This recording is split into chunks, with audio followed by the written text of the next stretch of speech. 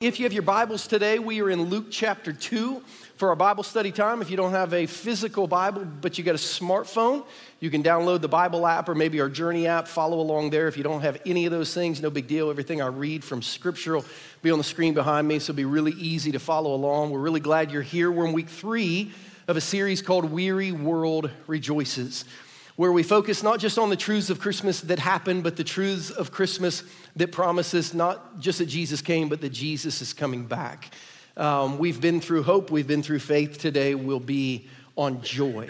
So let me ask you a question. What are some of the things in your home that signify like Christmas is here, the holidays have started? For me growing up, that was Christmas movies. That was one of the things that kind of transitioned our household from like not Christmas to Christmas, is that we would watch Christmas movies. And the first one I remember watching, like in elementary school, the staple movie in the Newsom household was A Christmas Carol, the great, piece of literature that Dickens, A Christmas Carol, that they turned into a movie, the one with George C. Scott as Ebenezer Scrooge. Anyone seen that one? Just like a classic movie. I'm not sure I was old enough to watch it at the time because I was afraid of the last ghost most nights between Thanksgiving and Christmas, the shadowy one. But I remember every year watching that until another piece of great literature was turned into a movie script. This one was called Christmas Vacation, and it was about another Academy Award-winning actor, Chevy Chase, who starred as Clark Griswold, and like Christmas Vacation became one of our family staples and is one of my favorite movies of all time. And as I think about what we're hoping to accomplish in this Advent season, I feel like some of us are having some Griswold moments. Because we're coming into church and we're saying, yes, I'm gonna have hope. And then we leave church and like life hits us in the face and we don't have hope. And last week we come into church and we're like, I'm gonna have faith. And then Monday the problem is bigger than the promise and we don't have faith. And today it's like we're gonna have joy until like we don't have joy. There's a scene in Christmas Vacation where Clark Griswold has put lights on his house, remember? And he's standing out in front of his yard, 25,000 Italian twinkling lights. And he's got one extension cord and another extension cord. He makes all of his family come out in the yard. Any of you seen the movie? I feel like I'm the only one. Okay, so you're tracking with me. Yeah, and he asked for the drum roll. Like his parents are out there. They're so proud of him. His in-laws are out there. They hate him. His kids are out there. They're embarrassed. And he's like, drum roll. So they give him the drum roll and he says, joy to the world. And he goes, pew, and nothing happens. The lights don't come on. And he goes from joy to the world to sheer chaos. He has a little figurine in his front yard of Santa in a sleigh with reindeer. He punches Santa in the face and then kicks him into the shrubs. And then he runs up and down the row of reindeer. He breaks off one row of antlers, and on the way back, he breaks off the other row of antlers. It's one of the greatest scenes in Christmas movies. And then eventually, like he figures out there's just a switch that needs to be flipped. But in a moment, he went from the joy of Christmas to the chaos of life not working. And I thought, that's probably what Advent feels like at Journey. We come to church, we hear about hope, we hear about faith, we hear about joy. Spiritually, we desire all of these things to be true. But a lot of times, man, like life is just not connecting. The power doesn't come on and everything falls apart in an instant. Believe it or not, that is not too far from the biblical Christmas story. The biblical Christmas story does not start with joy to the world. As a matter of fact, if you read every sentence individually and you ask some questions like you would ask questions if you were reading a book, we actually realize as we get into our Bible study outline today, number one, that Christmas actually is a reminder of the end of joy. Like not only does it not begin with joy, it reminds us that like joy has been lost as we dig into the narrative. So we've been reading the Christmas story from the Gospel of Luke. We've got through verse 7 last week. As we pick it up in verse 8 today, it says, there were shepherds living out in the fields nearby, keeping watch over their flocks at night. An angel of the Lord appeared to them, and the glory of the Lord shone around them, and they were terrified. Have you ever wondered why everybody was so afraid of angels? Like you ever read the Bible, like you're reading a book, and like you pause every now and then and think, I wonder why that was. Any of you have kids who used to interrupt you with questions about the book you were reading to them at night, almost to like an annoying, occurrence? Like if you were reading this to your kids, an angel of the Lord appeared to them and the glory of the Lord shone around them, they were terrified. Like my daughter Casey would be like, Dad, why are they afraid? I don't know. Well, yeah, but why are they? Well, angels are scary. Why are angels scary? Because they eat children who ask too many questions. Like, my God, I don't know. It's like, I wasn't there. I'm just reading the story. You know what? We're just going to go to bed. We're like, why is everybody afraid of angels? Like Luke chapter 1, an angel shows up to John the Baptist's dad.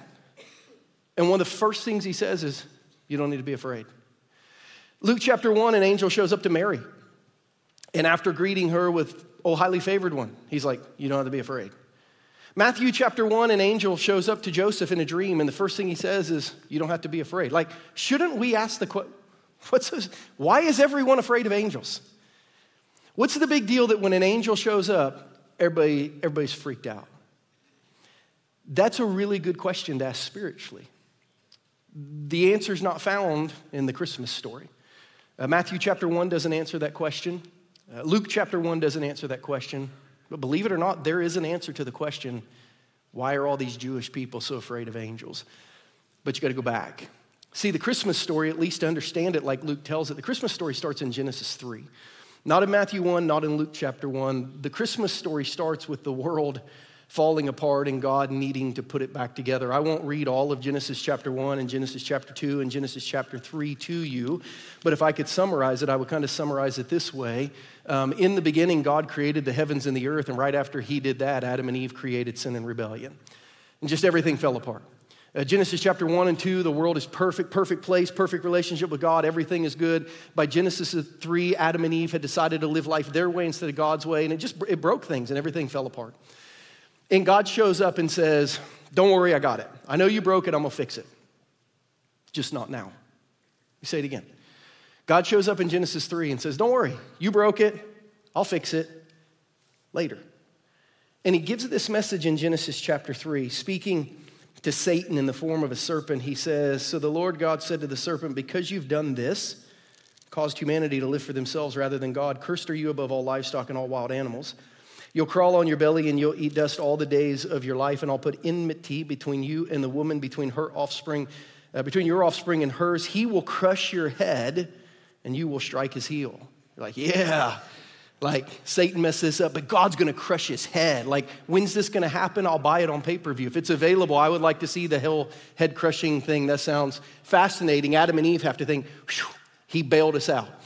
We messed it up, but God's gonna take care of it. There is this massive future triumph promised. There's this massive great news, just not for them and not for now. Further down in the chapter, God's like, and as for you, Adam and Eve, the Lord God made garments of skin for Adam and his wife, and he clothed them. And the Lord God said, the man's now become like one of us, knowing good and evil. He must not be allowed to reach out his hand and take also from the tree of life and eat and live forever. So the Lord God banished him from the Garden of Eden to work the ground from which he'd been taken. After he drove the man out, he placed on the east side of the Garden of Eden cherubim, or angels, and a flaming, flashing sword back and forth to guard the way to the tree of life. The first angels presented to humanity that interacted with people, presented to the Jewish people, were angels who would kill you if you got too close to God. Their job was to form a barrier of separation between the holiness of God and the sinfulness of humanity, and to remind them the door was closed. So when a Jewish person saw an angel, the context was, this angel's job is to kill me if I get too close to God. This angel's job is to remind me of my sin. When you look at the first angels in Scripture, they were all reminders of the consequences of sin. They were all reminders of the separation from God's immortal and eternal presence and plan for us. So when they saw an angel, knowing their own sin, they would immediately draw back because they thought that angel's there to protect me from a door that's closed to getting too close to God. And this would have been a really sad sight. Can you imagine Adam and Eve with their backpacks? Leaving the garden. Probably took as much as they could carry. You can imagine their tear-stained faces as they're walking away, looking over their shoulder. They're not getting along with each other. I mean, we find out Eve blamed Adam, Adam blamed Eve. They both blamed somebody else. So they're not getting along with one another. They're not getting along with God. This perfect place that's been created for them is ruined. Like this is a really sad picture. Like this perfect, joyful place God has created is over now. and it's all their fault because of sin. I think this is a good time, even though we're in the midst of this Christmas story, just to remember this discipleship principle. Sin spoils joy. Like God has created some really good things for you to live and enjoy, and as a follower of Jesus, but your sin will spoil those things. Had an opportunity to pray with a woman between our 9:30 and 11 o'clock service about this point in the message. Her story was like many of your stories. Her husband left her and her kids. And she reminded me, sin doesn't just spoil your joy. Sometimes it ruins everyone's. There are some of you here today who are followers of Jesus, but you're living in sin. And you need to realize you will never be able to live in joy if you continue to live in sin. You need to repent. You need to confess. And you need to just get back on the right track following Jesus. Darkness might last for a night, but joy comes in the morning of repentance. Just an important part of this story. It's interesting, Paul David Tripp, in the devotional book a lot of us have been reading in this Advent season, "Oh, Come, Let Us Adore Him," said on December 5th, describing sin, he says, "Let me define the brokenness of sin, which every human being shares, with 5 words." And here's how he defines sin: separation, inability, delusion, judgment, hopelessness. Or to say it our way, sin spoils joy. Thank God. The beautiful news of the Christmas season is that God wasn't willing to leave us in this tragic and desperate state. But it's only when you accept the very, very bad news of Jesus' birth, we were separated from God and kept away by angels, that you'll then be excited about its very, very good news that the doorway has been open and now we have been invited by angels. As a matter of fact, if you study the rest of Scripture, after Genesis chapter 3, almost every time you see an angel, they are telling people not that the door is closed, stay away. They're telling people the door is open, come close. Almost every time a supernatural messenger speaks, it's to invite people closer to God, not to keep them away. Which means if you're here and you're not a follower of Jesus, somebody brought you to church, or maybe you just wandered in today because you're in a low point of your life, the message of the gospel of Jesus Christ is not the door is closed and there's somebody to separate your sin from Jesus. The truth of the gospel is that the door is open. And because of Jesus, you can be invited into a relationship with God. That's what the angelic messenger was trying to say. But unfortunately, these people had experienced thousands of years of the end of joy. Thankfully, because the angel showed up, there was an announcement, number 2, of the end of tears. So if Christmas reminds us that at one point joy ended, it also is announcing to us that tears will end as well. In Luke chapter 2, verses 10 through 12, shepherds are scared to death, but the angel said to them, "Don't be afraid.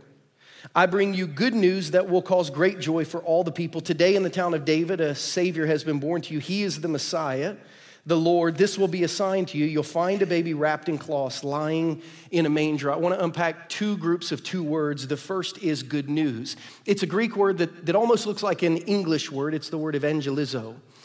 It literally means to announce good news.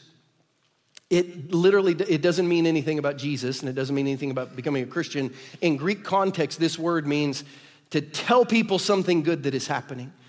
Luke uses this word 24 times in his book. It's one of his favorite words to say this. This entire book that I'm writing is just to tell you about this guy, Jesus. He's unbelievable.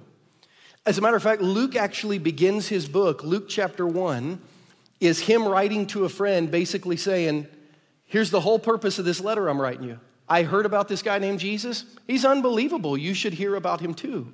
The word evangelism does not mean convert.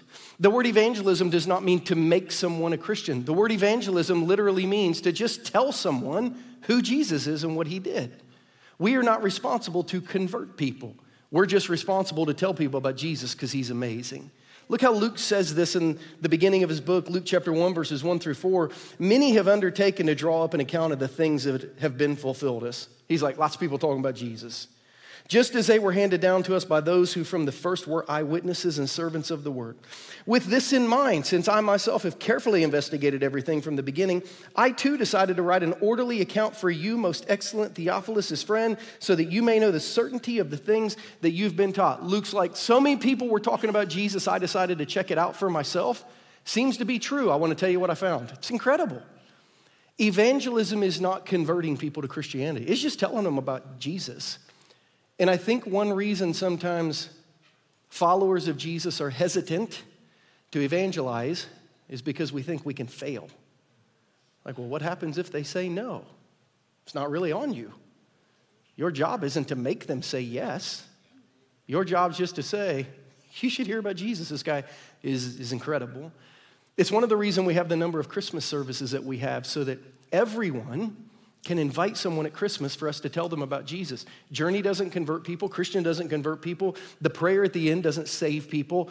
What we do at Christmas is we just say, Christmas is about Jesus. He's really cool. You should know about it. It's just an announcement to people.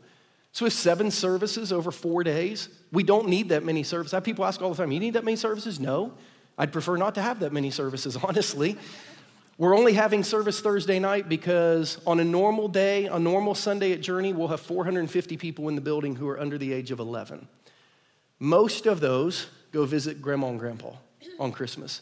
So we know when school lets out Friday and Dad gets off work or Mom gets off work, a lot of our families are going to pull out of town and they're not going to be here for Saturday and Sunday services. So Thursday is for people in our church family who'd like to have Christmas services with their church family and invite their Kansas City friends, but they're going to be out of town. Thursday is to get ahead of weekend travel because we love our church and we want to be together at Christmas celebrating Jesus.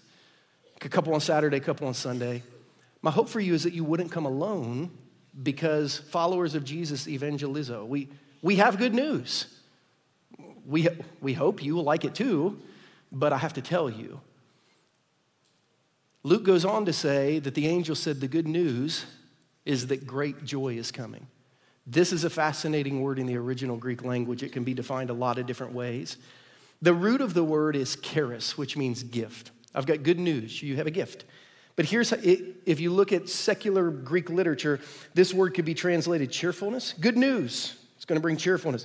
Good news is going to bring calm delight. I've got good news. It's going to make you glad. I've got good news. It's going to give you exceeding joy. Here's the most fascinating thing, though. This verb tense tells us that this word derives from a verb most commonly used as a greeting, which means this. The vast majority of time this word is used in ancient history. It's used this way. 2 people connect on the street. As they're leaving, they say something like this to one another. Be well. Not like have a good day, but like be well.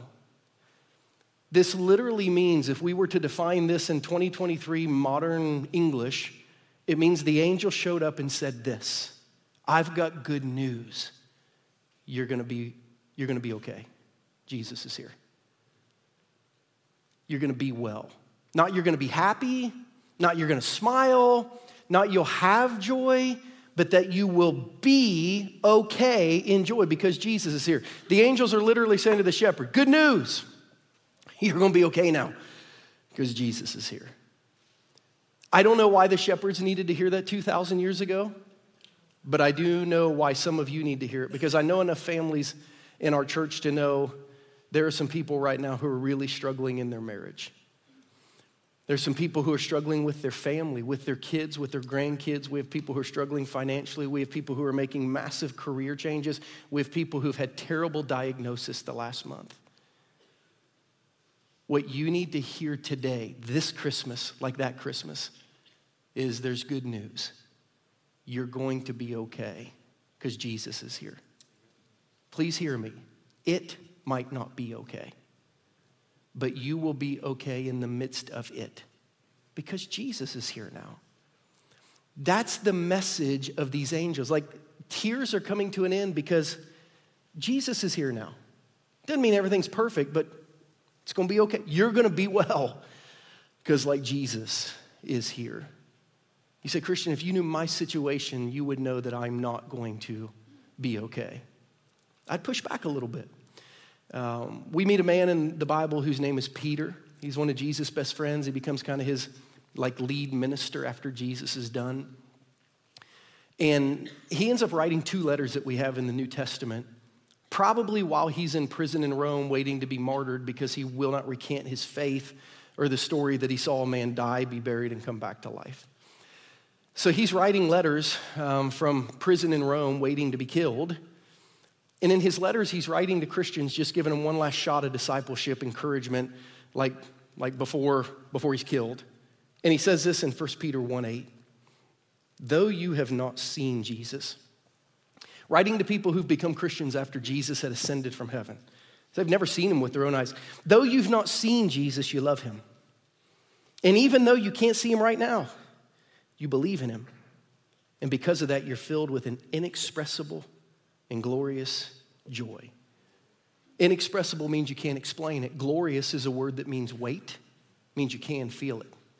Listen to what Peter said. Let me make it real personal. I know no one in this room, and those of you watching online, I know you've never seen Jesus because he lived on earth 2,000 years ago. I also know some of you right now cannot see Jesus in your situation. I know that.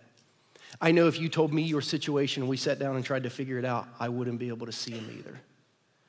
But I also know if you will focus on him, you will not be able to explain it, but you will feel the joy that he is with you. Situation, bad. But my perspective, I cannot see what Jesus is doing, but because I choose to trust him in his promises, can't explain it, I feel joy. I say it's the end of tears because we are told in Scripture that joy can run away from tears, can run tears away. Not in the Christmas story, 450 years before. 450 years before that, we meet a pair of brothers. At least one of them works for a government. Maybe they both do. One lives in modern-day Israel. One lives in modern-day Iran. 450 years before the birth of Jesus. It was called Persia. We meet a guy by the name of Nehemiah whose brother lives in Israel. And he heads across the desert to visit his brother. And he's like, how's things going? And he's like, it's a mess. Jerusalem is a mess. Nehemiah works for the government of Persia at the time. He goes to the king and he's like, I need to go home and help figure some things out. He comes back to Jerusalem, and over a period of few years, 52 days to build the walls, but over a few years, he kind of rebuilds the city, rebuilds the community, rebuilds the sacrificial system. He's got a priest with him named Ezra, who in Nehemiah chapter 8, they call into this newly rebuilt city to have church. We learn that it is the first day of the 7th month, which means a lot if you know what it means. That would be the month in Israel that kicked off everything that would be important spiritually. We'll call it October because it usually is in our schedule. If you went back to your calendar, you'd see some of these words. First day of the 7th month was kind of the kickoff of the new year in Israel, and they would celebrate Rosh Hashanah on the first day of the 7th month. We call it the Festival of Trumpets. And 10 days after Rosh Hashanah, on our calendars, we see a day called Yom Kippur, which in the Bible is the Day of Atonement. Anyone who's a serious Orthodox Jew practicing the Jewish religion would every day from Rosh Hashanah to Yom Kippur, they would keep a diary or a journal, and they call these 10 days in between days of mourning or days of reflection. And here's what you would do. Every day from Rosh Hashanah, first day of the 7th month, to Yom Kippur, you would literally mourn, lament, process, confess everything that had gone wrong the year before. So you'd have 10 days just to take spiritual inventory of everything that had gone bad.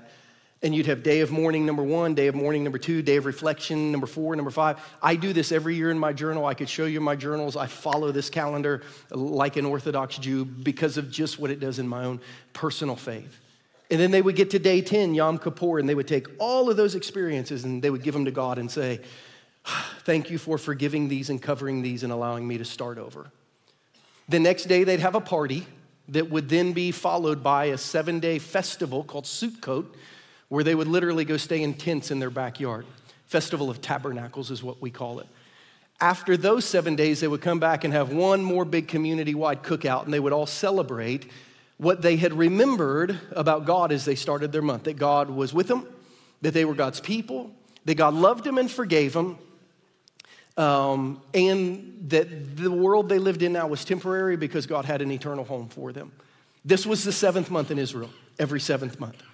It's in the midst of this 7th month in Nehemiah chapter 8 that the people are mourning how bad things are, what's going on in them. Like Nehemiah is trying to celebrate, but the people are like crushed spiritually, that Nehemiah utters this verse that you've all heard if you've been in church, but maybe you didn't know the context. He says to the people as he's trying to get them to like go do the festival stuff, go and enjoy your choice food and sweet drinks. Send some to those who have nothing prepared.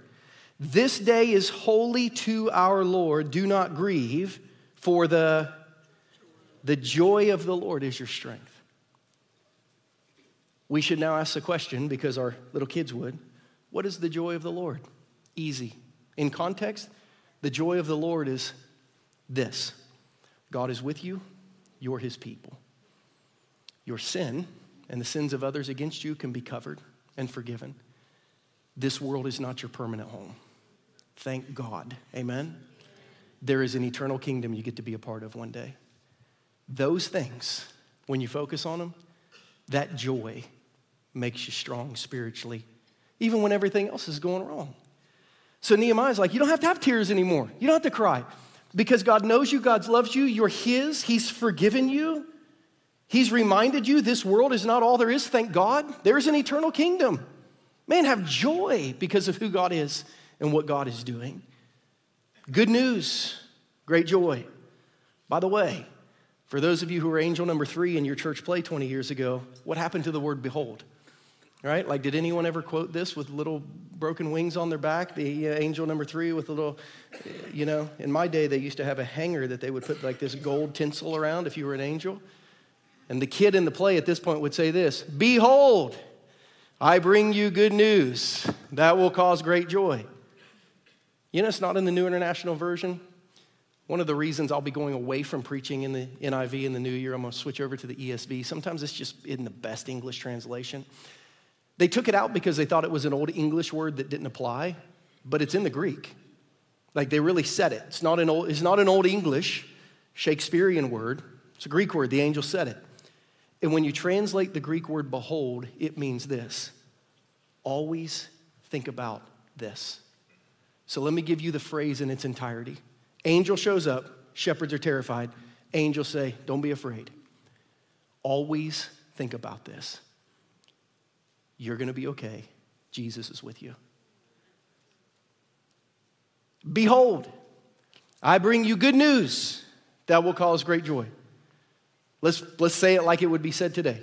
Don't be afraid. Just always be thinking about this. You're going to be okay. Jesus is here. It may not be okay, but always think this way.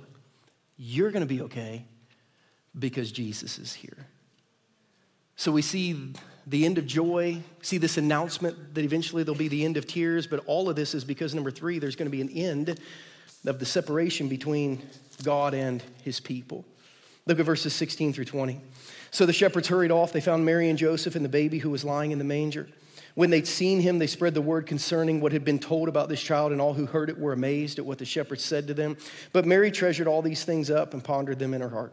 The shepherds returned, glorifying and praising God for all the things they'd seen and heard, which were just as they had been told. We're going to go fast, but we're not going to be in a hurry, because we see 4 things here that we just read that will allow us to find joy. If you don't care about finding joy, you can tune out. If you think, I need that, tune in. Because we see how, like the shepherds, define joy. Letter A, we need to diligently and daily have a pursuit of Jesus. It said the shepherds hurried to get to Jesus. I believe if the first thing you did every morning when you woke up was hurried to get to Jesus, that it would slow everything else in your day down. So I've got a Bible reading group I'm in with a group of men, and about halfway through the year, we quit talking about what we were learning in the Bible, and we started talking about what we were learning about ourselves because of the Bible. And just spending time with Jesus. I think it was one of our Bible studies in the middle of the summer where I said, okay, everybody put their Bibles away. I don't want to know any more about what you're learning in the Bible. Here's what I want to know. How has spending time with God every day changed you? And here was the consensus, at least of the guys in my group. The message was the same from almost everyone, and it went something like this. Usually the minute my alarm goes off or a minute before my alarm goes off, I wake up and my mind is going 1,000 miles an hour with things I have to do that day. But when I pause and read my Bible and journal a little bit and pray, like it just slows everything down the rest of the day. Takes off the edge. When I hurry to meet with Jesus, everything else slows down. When I try to hurry through everything so I can get to Jesus by the end of the day, usually I don't even get there. And if I do, I'm out of breath and my time with him doesn't work at all. You see, I want to find joy. The end of this year in 2024, every day wake up and hurry to get to Jesus. Letter B, do that so you can see the Savior with your own spiritual eyes. It's cool. So 2 people are told the story of Jesus' birth in the 4 verses we just read. One of them see Jesus with their own eyes. One of them hear about Jesus from somebody who saw him. One group was changed on the inside and had a perspective shift that was vertical. Another group just thought it was a cool story. We read that the shepherds were told by the angels, Jesus has been born, go see him. And when they saw him with their own eyes, it says they returned glorifying and praising God. Glorifying, again, means to feel it. They felt the weight of who Jesus was, and they had this vertical relationship. They glorified God. They then went and told other people in the town what had happened, and it said those people were amazed, but it does not say they connected with God at all. As a matter of fact, nowhere in the Bible do we read anyone who, because of this night in Bethlehem, became a follower of Jesus. There were those who were amazed by the story, but it doesn't appear that they were changed. And then there were those who were impacted by the Savior because they saw him with their own eyes. Some of you are at the point in your walk where you are followers of Jesus who have never seen with your own eyes what someone else didn't see first. But you can. This is the word of God to the people of God. We have this year what we're calling our 1% come and surrender year. Come and surrender 1% more of your life for kingdom living for the purpose of kingdom movement. 14.4 minutes a day. We said you could read the entire Bible through in a year if you wanted to. We've got all of our Bible resources out underneath the Jesus wall. What we're trying to do is help your eyes connect directly to the truth of heaven that God wants to give you through his word. Some of you have never heard anything spiritually that someone hasn't prepared for you first. You're like this second group.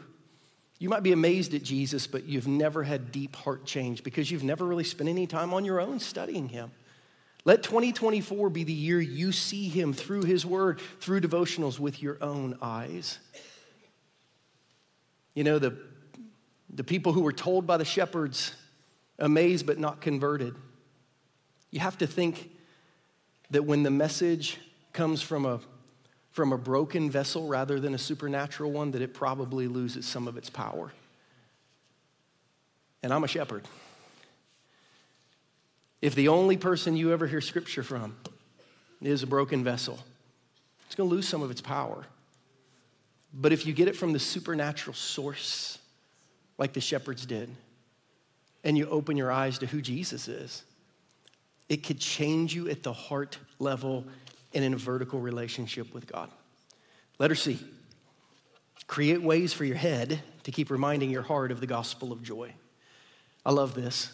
It's again a pretty bad English translation. It says, Mary treasured all these things up and pondered them in her heart. That's not actually what Luke wrote. Luke wrote this, Mary treasured all these things up in her heart and pondered them. He separates treasure and ponder. Watch this. Mary treasured up all the experiences she had in her heart. But the experiences ended. So her head had to keep thinking about the experiences she'd had with Jesus and reminding her heart about those. All of us are going to have deep experiences with Jesus in our faith walk that come and then we move on. And what we learn from Mary is the experiences that are in our heart only continue to live in our faith if we continue to remind ourselves of those things. Some of you are facing something in the next 3 weeks that you are scared to death of. That is exactly like something that happened 15 years ago that God stepped in at just the right time and you have forgotten to have your head tell your heart, we've already done this and we're going to be okay. Like we did this in middle school, we did it in high school, we did it in college. Like we've already had this experience, we're going to be okay. You say, I want to find joy. Have your head, keep telling your heart, remember when. Remember when, so you can find joy. Then if you really want to have joy, letter D, make sure you live in spiritual community that keeps their ABCs too. I love how it says the shepherds went back together and they continued to talk among themselves. We see a plural noun used 3 times. They hung out with people who'd had similar Jesus experiences and they all kind of talked about them together. One of the reasons so many of you struggle to have joy on a daily basis is here's your reality. You don't have one person you spend time with who has a diligent and daily pursuit of Jesus. You don't have one person you talk to on a daily basis who has seen the Savior with their eyes that day. You don't have one person in your life who keeps reminding themselves of what Jesus has done. Like you're all on an island together and nobody's thinking about Jesus. You have to have spiritual community. Because on the days when you're beginning to wonder, you need your friend to say, listen, you're okay. Remember the Bethlehem? Remember the angel thing? We're good. Just keep reminding one another of the joy that you have. If I could give you a bottom line today, and then a little bit of biblical truth, I would say this. If you have Jesus, you have joy. Jesus brings joy. That actually is, it would be theologically impossible for you to have Jesus and not have joy. Here's why. I'm not saying you don't experience joy, but it's biblically impossible for you to have Jesus without joy. Because the Bible says that when you become a Christian, God gives you his Holy Spirit as a deposit of what you're going to become when you're with him forever. And while you might be able, when you go buy a car, to pick a specific package, or you might, eat a meal that has a couple sides assigned to it, like when you receive the Holy Spirit, everyone gets the same trim package. It comes with 9 things called spiritual fruit, and one of those is called joy, which means this. You carry around a backpack, if you're a Christian, called the Holy Spirit that has joy inside of it. You cannot take it off. You cannot lay it down. It's like stuck to your soul now as the guarantee that you're a Christian who's one day going to be with Jesus and like Jesus. It means every moment of every day you have joy somewhere in your soul, but you only experience it when you pull it out and remember. The fruit of the Spirit: love, joy. Next week, peace. If you're a follower of Jesus, you have joy 24 hours a day, 7 days a week. But you only experience it when you focus on Jesus. And you experience it most when you focus on the fact that he's coming back to get you, thank God. Like Nehemiah said, when you remember God knows you, loves you, forgives you, that this world is not your home, one day you're going to be with Jesus forever, that changes how I feel about everything. I'm going to go back to Clark Griswold standing in his front yard as we close. Pulling the plugs together. Joy to the world, boom, doesn't connect. Did you know Joy to the World is not a Christmas song? Wasn't written to be that initially. In 1719, a Methodist pastor by the name of Isaac Watts was writing poetry through the Psalms. And Psalm 98 is a psalm about Jesus coming back. And he wrote a poem about Psalm 98 celebrating the fact that Jesus would one day come back to rule the entire world. And about 150 years later, a music teacher in Boston found that poem, set it to music, and released it at Christmas time, and everyone thought it was a Christmas song. But it really wasn't written about Christmas. It was written about Jesus coming again, and the thought that when he did, it would change everything, and that would bring joy. Think about that through the lens of the song now. Joy to the world, the Lord is come. Let earth receive her King. Not as a baby, as a king. Let every heart prepare him room, and heaven and nature sing, and heaven and nature sing, and heaven and nature sing. Verse 1 says, when the king comes back, it will change everyone in the world. Verse 2 says it changes the world itself. Joy to the earth. The Savior reigns. Let all their songs, now he's talking about nature singing. Let all the songs of earth employ. God's going to recruit everything on earth so that they talk about Jesus. The fields, the floods, the rocks, the hills, the plains, they're going to repeat the sounding joy, repeat the sounding joy, repeat the sounding joy. What is the sound of joy? Jesus is coming back. Repeat it. Repeat it. Repeat it. Repeat it. Jesus is coming back. Isaac Watts, 300 years ago, says, when I think about Jesus coming back, I just want to repeat it until I can't forget it, because that is the sound of joy. Jesus is coming back. See, for some of us, knowing that Jesus came 2,000 years ago doesn't change how we look at next week. But knowing that Jesus may come back next week, that changes how you look at next week. So Watts says, repeat it. Repeat it. Repeat it. Repeat it. Don't forget it. Say it. Think about it. Ponder it. Remind your heart, Jesus is coming back. That brings joy. You're going to be okay. What has God said to your heart today? How do you need to respond in your heart posture or your life posture to let this message have impact beyond just the time we're sitting in here today? Those are the questions we'll ask you. I'll pray. We'll have a few reflection questions. Scroll, process these through the lens of just what's going on in your soul. And then I'll come back and close this in about 2.5 minutes. God, thank you for what we've heard today. Thank you that Jesus is coming back. That is the sound of joy. Let us repeat that until he's here. In Jesus' name, amen.